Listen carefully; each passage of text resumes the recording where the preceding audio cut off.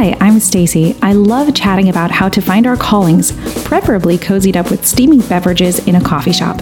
You can connect with me on social media at Stacy Summerow and subscribe to stacysummerow.com for a free discernment packet called How to Make the Right Choice. God's adventure awaits, my friend, and I am thrilled you're on the journey with me.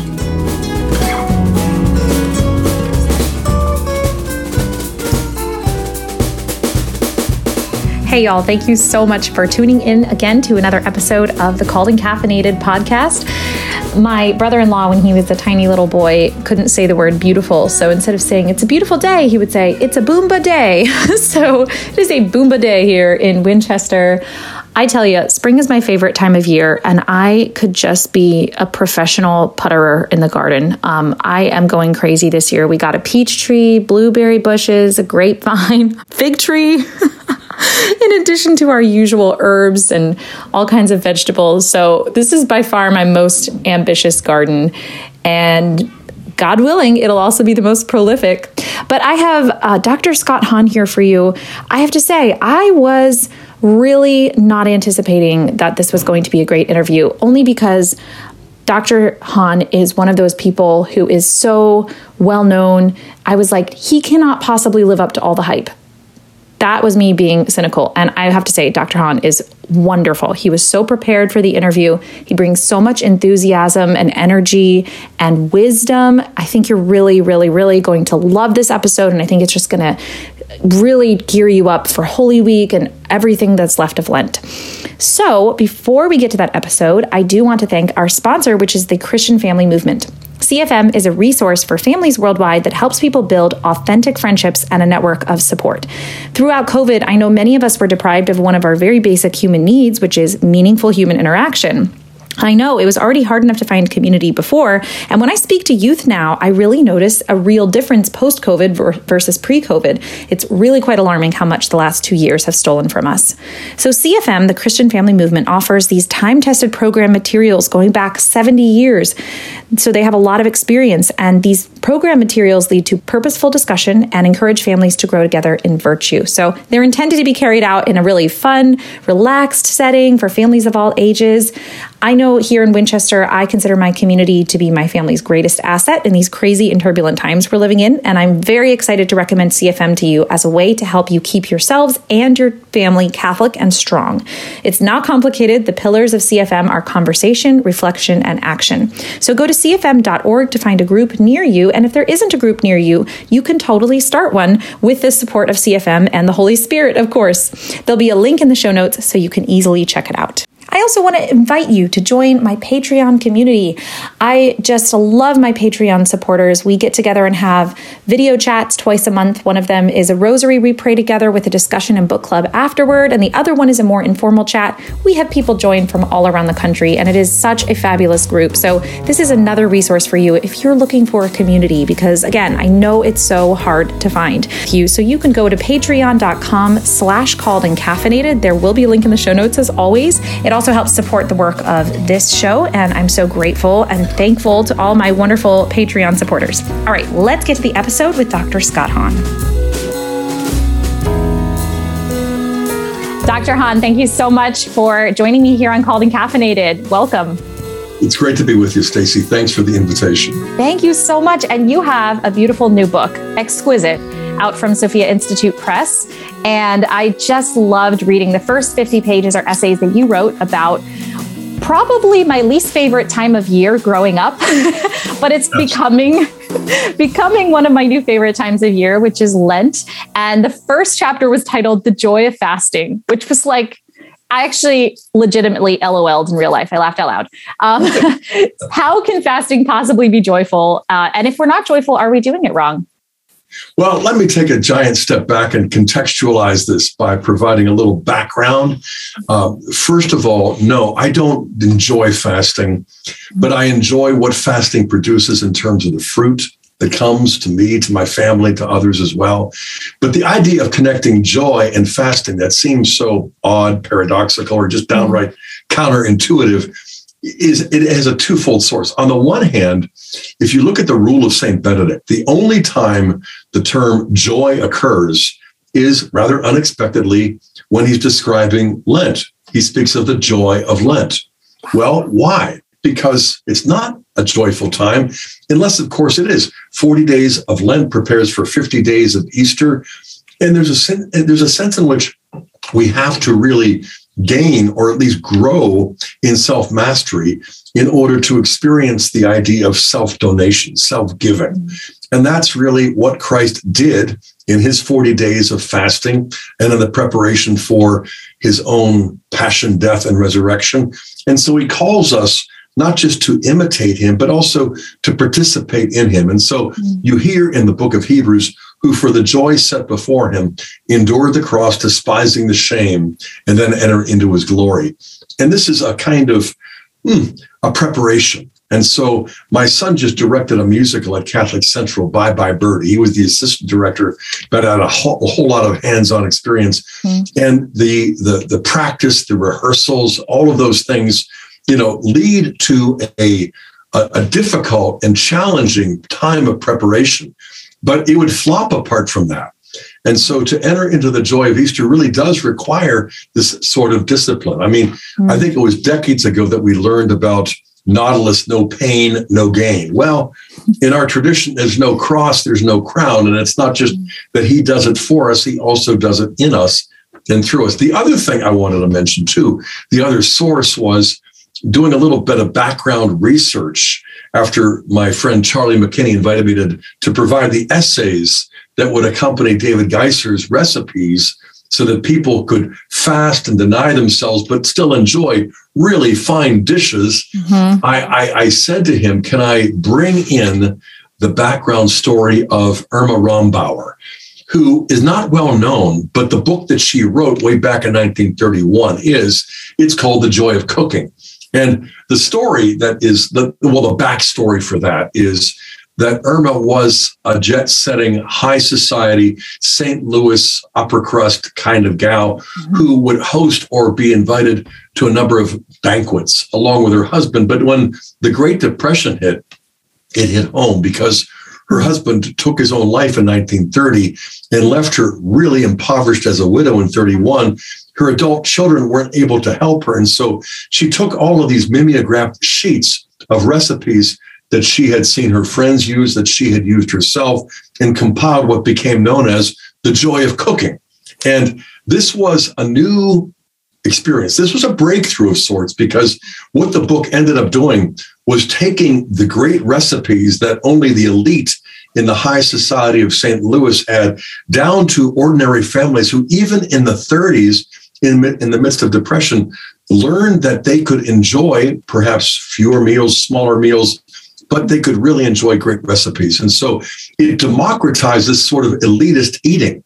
And over the course of decades, it sold something over 18 million, 9 editions. It was the inspiration of Julia Child. But I think of an analogy here that we usually associate austerity, rigor, discipline, penance, fasting with monasteries, or with convents or with hermits. And, in the East with the practice that goes back to antiquity in terms of the monastic discipline.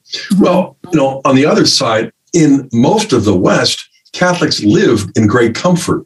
But at the same time, we've been experiencing something of a Catholic renewal, especially in Catholic family subcultures, where you live in Winchester, where I live in Steubenville, so many homeschool families. We could wait until, once again, the authorities from on high flip the switch and impose the rigor, that we hear about from the 40s and the 50s, where you went to these Catholic schools and you had to fast and all of that. Yeah. Since 1966, almost all of that has been relaxed for the majority of Catholic lay people since Pope Paul VI issued Penitemini, which sort of relaxed the rigor of Lent and Advent. Yet at the same time, when you read it, it wasn't intended to do that. It was intended to kind of internalize the values of penance that will lead to holiness and joy. But nobody took it that way. This was in the post-conciliar period, where if you have a loophole, you widen it so that trucks can drive through.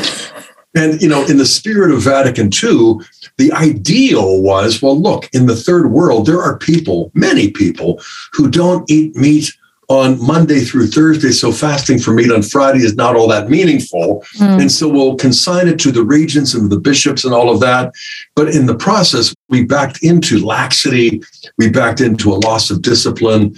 And we just kind of coasted through the late 60s and into the 70s until practically all of Western Catholicism was largely secularized through comfort and luxury and this sort of thing. And so now, for 101 reasons, I would say more and more of us as Catholics, whether we're converts or cradle Catholics, are experiencing this rediscovery of the traditions, the living traditions, the lost traditions that are not really lost.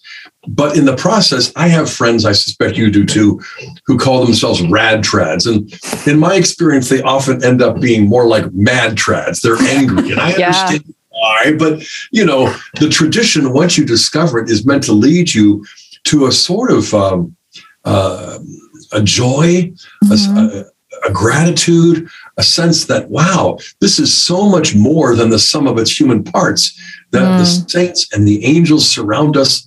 And so even if you're raising like 2 or 3 high school kids, as we were doing several years ago, you can, as a Catholic family, enter into Lent to prepare for Easter in a way that, okay, there will be bumps along the way, for sure. There'll be resistance, especially from the teenagers. But overall, what we found over the course of 20, 25, 30 years, we homeschooled for 26 years, that we really had an experience of momentum, moral momentum. I mean, there were ups and downs, there were bruises, you know, there were stops along the way. But now, you know, we have 6 kids. From our first 3, we now have 21 grandkids. The 4th child is now Father Jeremiah for the Steubenville Diocese.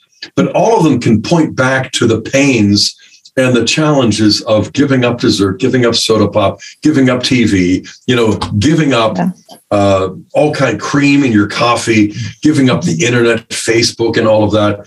And they've internalized it. They now own it for themselves. My oldest son, Michael, has 7 kids. He's a professor of scripture at Mount St. Mary's Seminary in Emmitsburg. And I would say, you know, he put up the biggest fight of all as a teenager. And now he has put himself out. His own lifestyle, his family's lifestyle is slightly more disciplined and penitential than our Han household ever was. And thus far have gone along with it, you know. And one last story. Fasting was a pain in the butt. And then about 20 some years ago, I won't go into any of the details, but we hit a crisis and it was really hard and there just didn't seem to be any way out. And so my spiritual director at the time suggested that I intensify my prayer. I try some fasting. And so I did.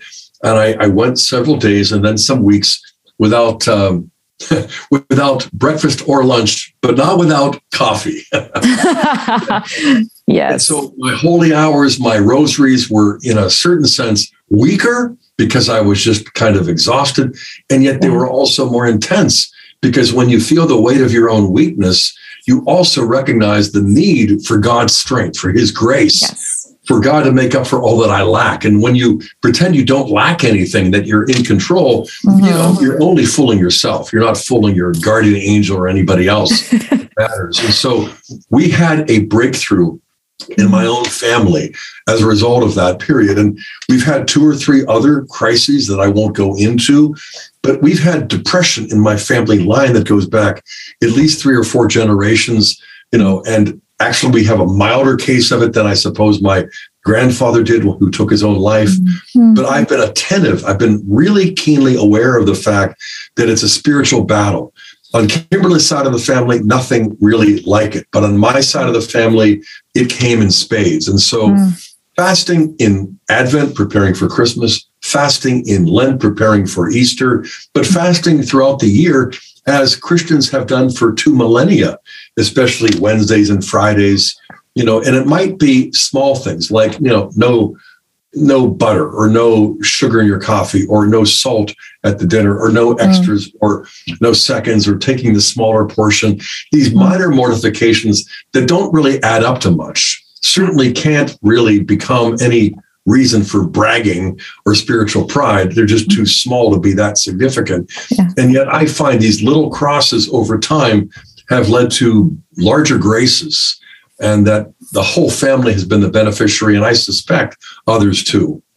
Absolutely. Yeah, that was so beautifully explained. Thank you for all those great stories. As you were talking, I was thinking about the Diary of St. Faustina, which I am slowly working my way through. I just read a little bit every day right before I pray, because she's just amazing.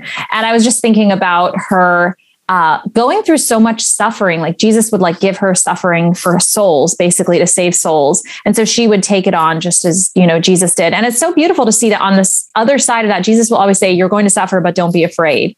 And I think when we're, like you were saying, when we're so removed from suffering, it doesn't give God any room to really show us his power and to show us that on the other side of that suffering is peace.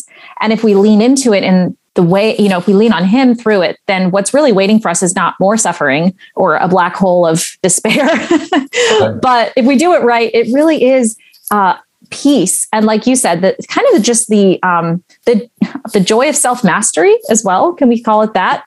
Exactly. Yeah, absolutely. Which is a pretty good lead in for our next question. You quoted a book by Dag Tesore. Did I say that correctly? Okay. Yep, you did. Yep, Dag Tesore's book called Fasting, and a little gem of a book. And you quoted, God commanded sacrifices to see if man believed in him or if he were capable of doing something that makes sense only if God exists. So would you say that based on that quote, it's accurate to say that fasting, in a sense, kind of proves our faith to God? Yeah, it proves our faith, but it also strengthens our hope because, hope is what we need to obtain something that is difficult. And so it's arduous. And so what is it that's driving our faith and our hope? Ultimately, it's love. But what is it that perfects love? What is it that proves the genuineness of love? Well, it's not words only, I love you. It's not just the warm, fuzzy feelings that come along with those words or not. You really can see that on the one hand, love without sacrifice can be warm, fuzzy feelings and nothing more. On the other hand, pain without love can just kind of lead to darkness and despair. In becoming Catholic, 36 years ago, I discovered this mystery of suffering, the mystery of redemptive suffering, which really is the science of the saints. I mean, that's really what saints are. They're the ones who graduated from the school of suffering. And if there are many souls in hell, I think they would all testify to the fact that it doesn't pay to drop out of that particular school because the mortality rate is 100%. We're all going to end up having to suffer and die. And as you just mentioned a minute ago, Stacy, lean into it. I remember when I was a college kid one summer, I went rock rappelling near Uniontown, Pennsylvania, and my friend was a great rappeller. But he said the hardest thing, in this case, it's not to lean into it, it's to lean out. Because, you've got the rope, but if you're leaning out, you're just going to feel like you're going to fall. And then he said, just let go and lean out. And when I did, you grab hold, and then all of a sudden you find this freedom that comes from letting go. The 12-step program involves that line, let go and let God. And I find that this is the case, that, Jesus, it's not how much he suffered that saves us. It's how much he loved that saves us. But the suffering is what the love is what transforms the suffering into sacrifice, and so the pain is what transforms the passion of Christ into, from the loss of life to the gift of life. Yeah. And as Protestants, we always thought that was done by Jesus as our substitute. But as Catholics, you realize, no, he does it as our representative. He wants to represent his sacrifice, not only in the Mass, he wants to represent his life, his love, and also his suffering and death in us. As Paul states so eloquently in the second half of Romans 8, we'll be heirs with Christ provided we suffer with him in order that we be glorified with him. And so leaning into this through fasting, I also found this statement too, that fasting is what magnifies the power of prayer by coupling sacrifice with this physical act of faith. Everybody knows that, we need to be spiritual. But what the Catholic Church is out to teach us is that there's a physical side of being spiritual that has not been dissolved since the incarnation. It's been taken to the heights by the incarnation. I mean, prior to the coming of Christ, Judaism practiced fasting. In fact, you can even find the Greek philosopher and founder of medicine, Hippocrates, speaking of fasting as being the great interior medicine. And Aristotle talking about how it's indispensable to virtue, self-mastery through self-denial. And so you find it also in Ramadan for Muslims. You find it in Nineveh, the capital of Assyria, when the king hears the preaching of Jonah, the least likely royalty to repent. He fasts and prays and brings down the mercy of God to spare the city and all of that. There are so many lessons for us to learn, not only as Catholics within the church, but also Americans in an increasingly secularized society. But the idea that there is a physical side to being spiritual, that there's also a rhythm of fasting, just like there's a rhythm in life in terms of the four seasons. Springtime has come and we're getting ready for Easter. But the rhythm of the church is set up by the liturgical calendar. And the more we internalize it, the more we resist the idea of treating it as though it's alien, it's external, it's imposed upon us. I remember reading what Rabbi Raphael Samson Hirsch said back in the 19th century. He's considered by Orthodox Jews to be the founder of modern Orthodox Judaism. And he was asked, why don't you Jews have a catechism? He said, our calendar is our catechism. And of course, we have a catechism, and I'm glad we do. But there's a sense in which one hand washes the other. That when we live the creed, when we study the catechism, but we do so against the background of the rhythm of the liturgical year, Christ enters us, we enter into his life, whether it's his birth at Christmas, or whether it's the 40 days of fasting and temptation in the wilderness, or whether it is the joy of the resurrection that follows. I just think that there is a divine genius hidden like leaven that we are, called upon to live. And if somebody said, well, explain it to me, make me understand, and then I'll do it, it wouldn't work. It's really another example of where obedience leads to understanding. And if we obey from the heart, we're going to realize that this is not something that humans invented. This really is something that comes from on high, from someone who knows us better than we know ourselves. He loves us more than we love ourselves. And he legislates what he knows will fulfill us even when it hurts, especially when it hurts. Absolutely. And I just think that this is the path not only to holiness, but there's a sense in which it's sanctified common sense. I mean, it's true in the work world. It's true in sports, no pain, no gain in every area of life. Why wouldn't it apply in becoming saints? Yeah, absolutely. It's getting me fired up for Holy Week. Because usually this is the point in Lent where I'm like, oh, I'm tired of this. So this will be I think this is a sprint. Yes, absolutely. Yeah, I was interviewing Father Gregory Pine the other day. You were talking about hope, and Father Gregory is so funny and he's a genius. He's like, yeah, when I was a kid, I used to tell my dad, like, Dad, Jesus is going to come soon. I can't clean my room. I would be lacking hope in the eschatological reality if I cleaned my room because Jesus is going to come. He's like, we shouldn't do it. No, he's hilarious. There is, and wise. Yeah, so wise. Yes. Oh my goodness. He wrote a beautiful book about prudence. And I think his interview might be out by the time I release yours. So I will be sure to link to that in the show notes. Yeah, he's fantastic. But yeah, thank you for that explanation. I love the energy behind everything that you say, and there's a sense of like you were saying, the liturgical calendar being so much bigger than we are, and we can insert ourselves into it and learn from it. And there's this idea of sort of collectively, building up the kingdom of God, as you were quoting St. Paul earlier. So I know that like fasting, I've always thought of as an individual practice, but it really can be a collective practice. How do you apply that? How do you think of it as a collective thing? Well, on the one hand, it should be personal and individual. On the other hand, especially in family life, it's one of those things where if you've given up desserts, but they haven't, there's an incongruity, and so you have to be careful. As St. Jose Maria said, don't let your mortifications mortify others. If you're going to do certain minor mortifications that nobody is going to be hurt by, that's fine. But if you're going to be giving up other things that people have not given up, you're going to have a powwow. And so we generally have had that for many, many years. Since becoming a Catholic 36 years ago, back in 86, Kimberly became a Catholic in 1990. Up until 90, I was doing it all alone. I mean, I would take our kids to Mass. They were learning the ropes, as it were, but they were still in the single digits. They were young. When Kimberly came into the church, she really came on board.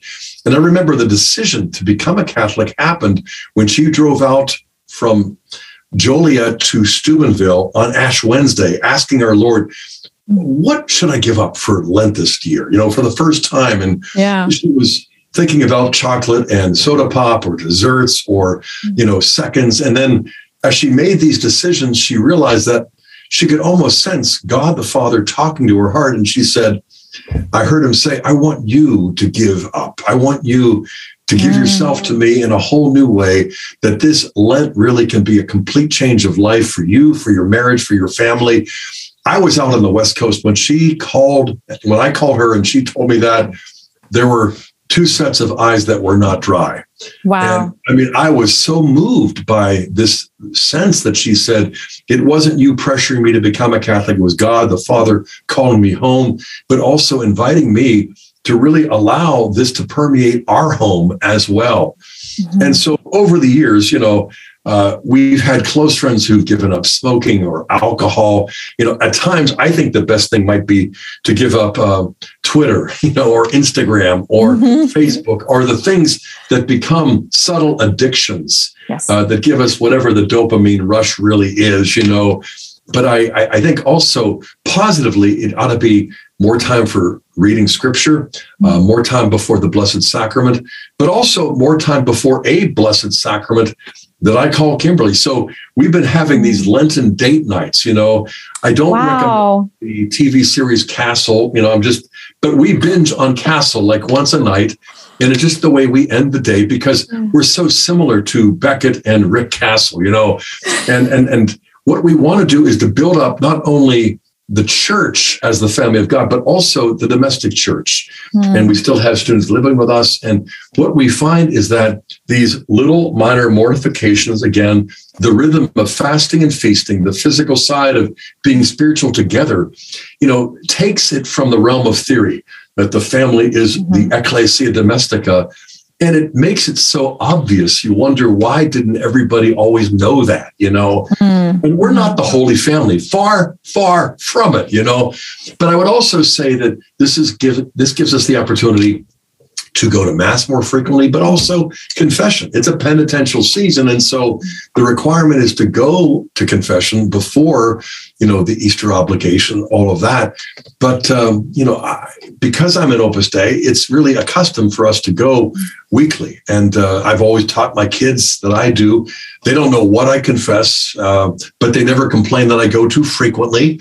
And I've never complained that they go too frequently. But I just think entering into this awareness that God hates sin precisely because he loves us so much, and he sees the self-destructive effects of sin. And he also sees how subtle things are that lead us to sin long before we've given consent to sin. We've just become lax. We've let up in certain areas. And so this gives us the opportunity to not only set Lenten resolutions in place by Ash Wednesday over the first, second, or third week, but I would say, echoing something that you were just implying a minute ago, Stacy, that about halfway through Lent, we need laetare, we need joy, we need to kind of renew our own resolutions and renew our own awareness that, God, this is lasting longer, this is harder because I am weaker than I realized. And so help me to kind of double back, help me to renew the energy that I'm pouring out because, it's easy to get grouchy by the time you get to that halfway Lent. Absolutely. So when you reach that point, do you give yourself a day off, or do you do something intentional prayer wise extra to really double down on it? Or is it more just like an awareness? How does that actually look for you? I mean, personally, what I do is I usually give up on one thing I might have the one thing, so I might have an evening snack where I've been trying to go without, And then once I realize I've had it and it didn't transform me, then I realized, okay, I'm grateful that I can go back and go without, Yes. And likewise, no cream in my coffee or, no dessert or the tiny little things.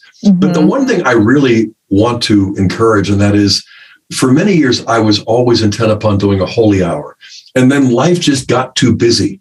And I realized early on, it could just be intrusive or it could really upset family life at night, especially if that's when I was going off. Yeah. So again, with my spiritual director's insight and encouragement, time with Kimberly helping get the kids down or whatever, just hearing about her day. She's a sacrament too, like the Eucharist, not the same, but still important for me. But I would say renewing my resolution to spend time before our Lord in the Blessed Sacrament, that is to me the highlight of Lent. And so last week I had to go without. And when I did, I apologized, but it wasn't something like a sin, but I missed him and I felt that. And so when I've gone back, it's like, I want to sustain this all throughout Lent, but I also want to get back to this being a daily discipline as much as it fits into my family life. Yes. I totally resonated with you. I laughed so hard when you said that, like, you had a snack at night and it didn't transform you, because these things, they become so built up in our minds. Like, we just had the solemnity or the Feast of St. Joseph. And then we have the solemnity of the Annunciation coming up. And I was like, okay, taking a day off of Lent. And then Sunday, came around and I was like, well, having the thing, like it wasn't as great as I thought it was. Just the thing itself, the feast day was great, but just like this thing I'd been longing for, it's like we build it up in our minds, and it's really good to just realize, like, oh, actually, I'm still empty even when I have that, unless I actually have God. It's a reality check. We tend to absolutize the relative goods, and then inadvertently we relativize the absolute goods of supernatural life. And again, it isn't as though he's just asking us to become hermits. A little bit goes a long way, and a little bit of love makes that burden seem a lot lighter. Absolutely. Yeah. And to kind of add to what you were saying, which was also good, Sister Miriam James Heidland, I got to interview her recently about her book, Restore. And she said something that just has really stuck with me. She said, fast so that you can feast on something else, which sounds a bit like what you're saying with Kimberly, where you two are feasting together, but that's holy too, because she is a sacrament for you as well. So you're not just, taking away, but you're actually taking away in order that you might have something more, which I love. And my husband and I have just kind of introduced, we're trying to get a little bit of structure. We have 3 very little ones, 5, 4, just turned 5, just turned 4, and 1. Woo. So we're trying to get a little bit of structure in our day. And we decided, before the kids go to bed for 1 hour, we're just going to have a family hour where we play. They're just getting old enough to play board games. We're going to sing and play music together. We're going to feast on each other's company. And we're really going to do it very intentionally, which is so life-giving. And when you kind of just set that intention, it's so good. So we don't do home projects. We try to get the dishes done beforehand, and we just kind of have that hour together. And it's so fun, and it's so fulfilling. You start to learn, okay, I've taken away, social media. I've just kind of voluntarily been doing a lot of breaks from that. And it's like, wow, I actually really love just spending time with my family. It's so great. That's wonderful. It reminds me too that Lent was often the occasion for us trying new things. One Lent we started reading Narnia.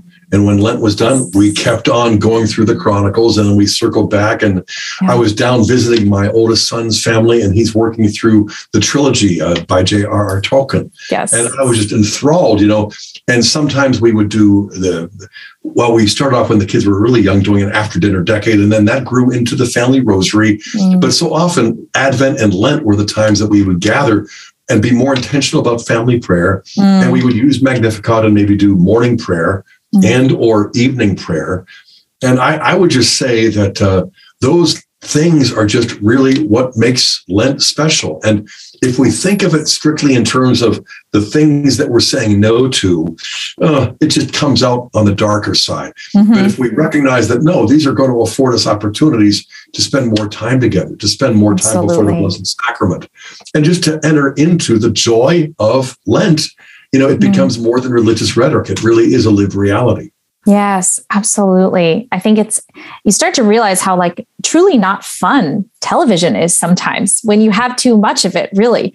And I know my siblings and I, there was one time when I was home from college, and I'm the oldest of a number of siblings, and I read them The Hobbit aloud, and I tried to do a different voice for each of the 13 dwarves. And they still talk about that. Like it was the greatest thing that they have ever, because then of course I would start doing the Gollum voice or Gandalf voice, and it's supposed to be Bilbo or whatever. And I didn't realize it till halfway through the sentence, and they would just laugh. It was just was those silly things that just stay in your mind they really you look back on them, and those are the happiest moments that you don't necessarily think as you're moving through them. But the moments when you watch, TV, like you said, it's a quality time thing with you and Kimberly, but if you just do too much of it, it's so unsatisfying. Your life just slips away. Yeah. Yes, Stacey, especially TV and the internet. Our culture, the political situation, we have a situation where our kids are taking away so many bad memories. Yes. What we've got to do is counteract that by making as many good memories as possible. Yes. And I would say the seasons of the year, just like the seasons of life, are all about making memories. And making them so that we can share them later on, but not just reminiscing in some kind of nostalgia, but so that we're encouraged to continue on making more and more. Vacations, holidays, birthdays, anniversaries, all of these sorts of things.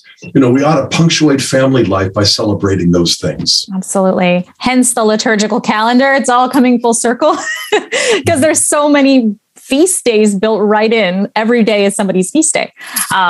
And maybe you shouldn't indulge in dessert every single day, but there's a lot you can do. So many different rich traditions that come through the liturgical calendar. So I know that I need to let you go very soon, but there's one question I wanted to dip into really quick. And that's for people like myself and many other people in my audience who may have suffered from self-image issues in the past. And, dieting / fasting is kind of just a very mixed up process in their heads. Like I know I used to kind of secretly look forward to Lent as my diet, and then even afterwards, the thought of depriving myself tapped into all of those times when I would, deprive myself to an extreme that it really was hard to figure it out, this relationship between true spiritual fasting and kind of a more worldly, dieting.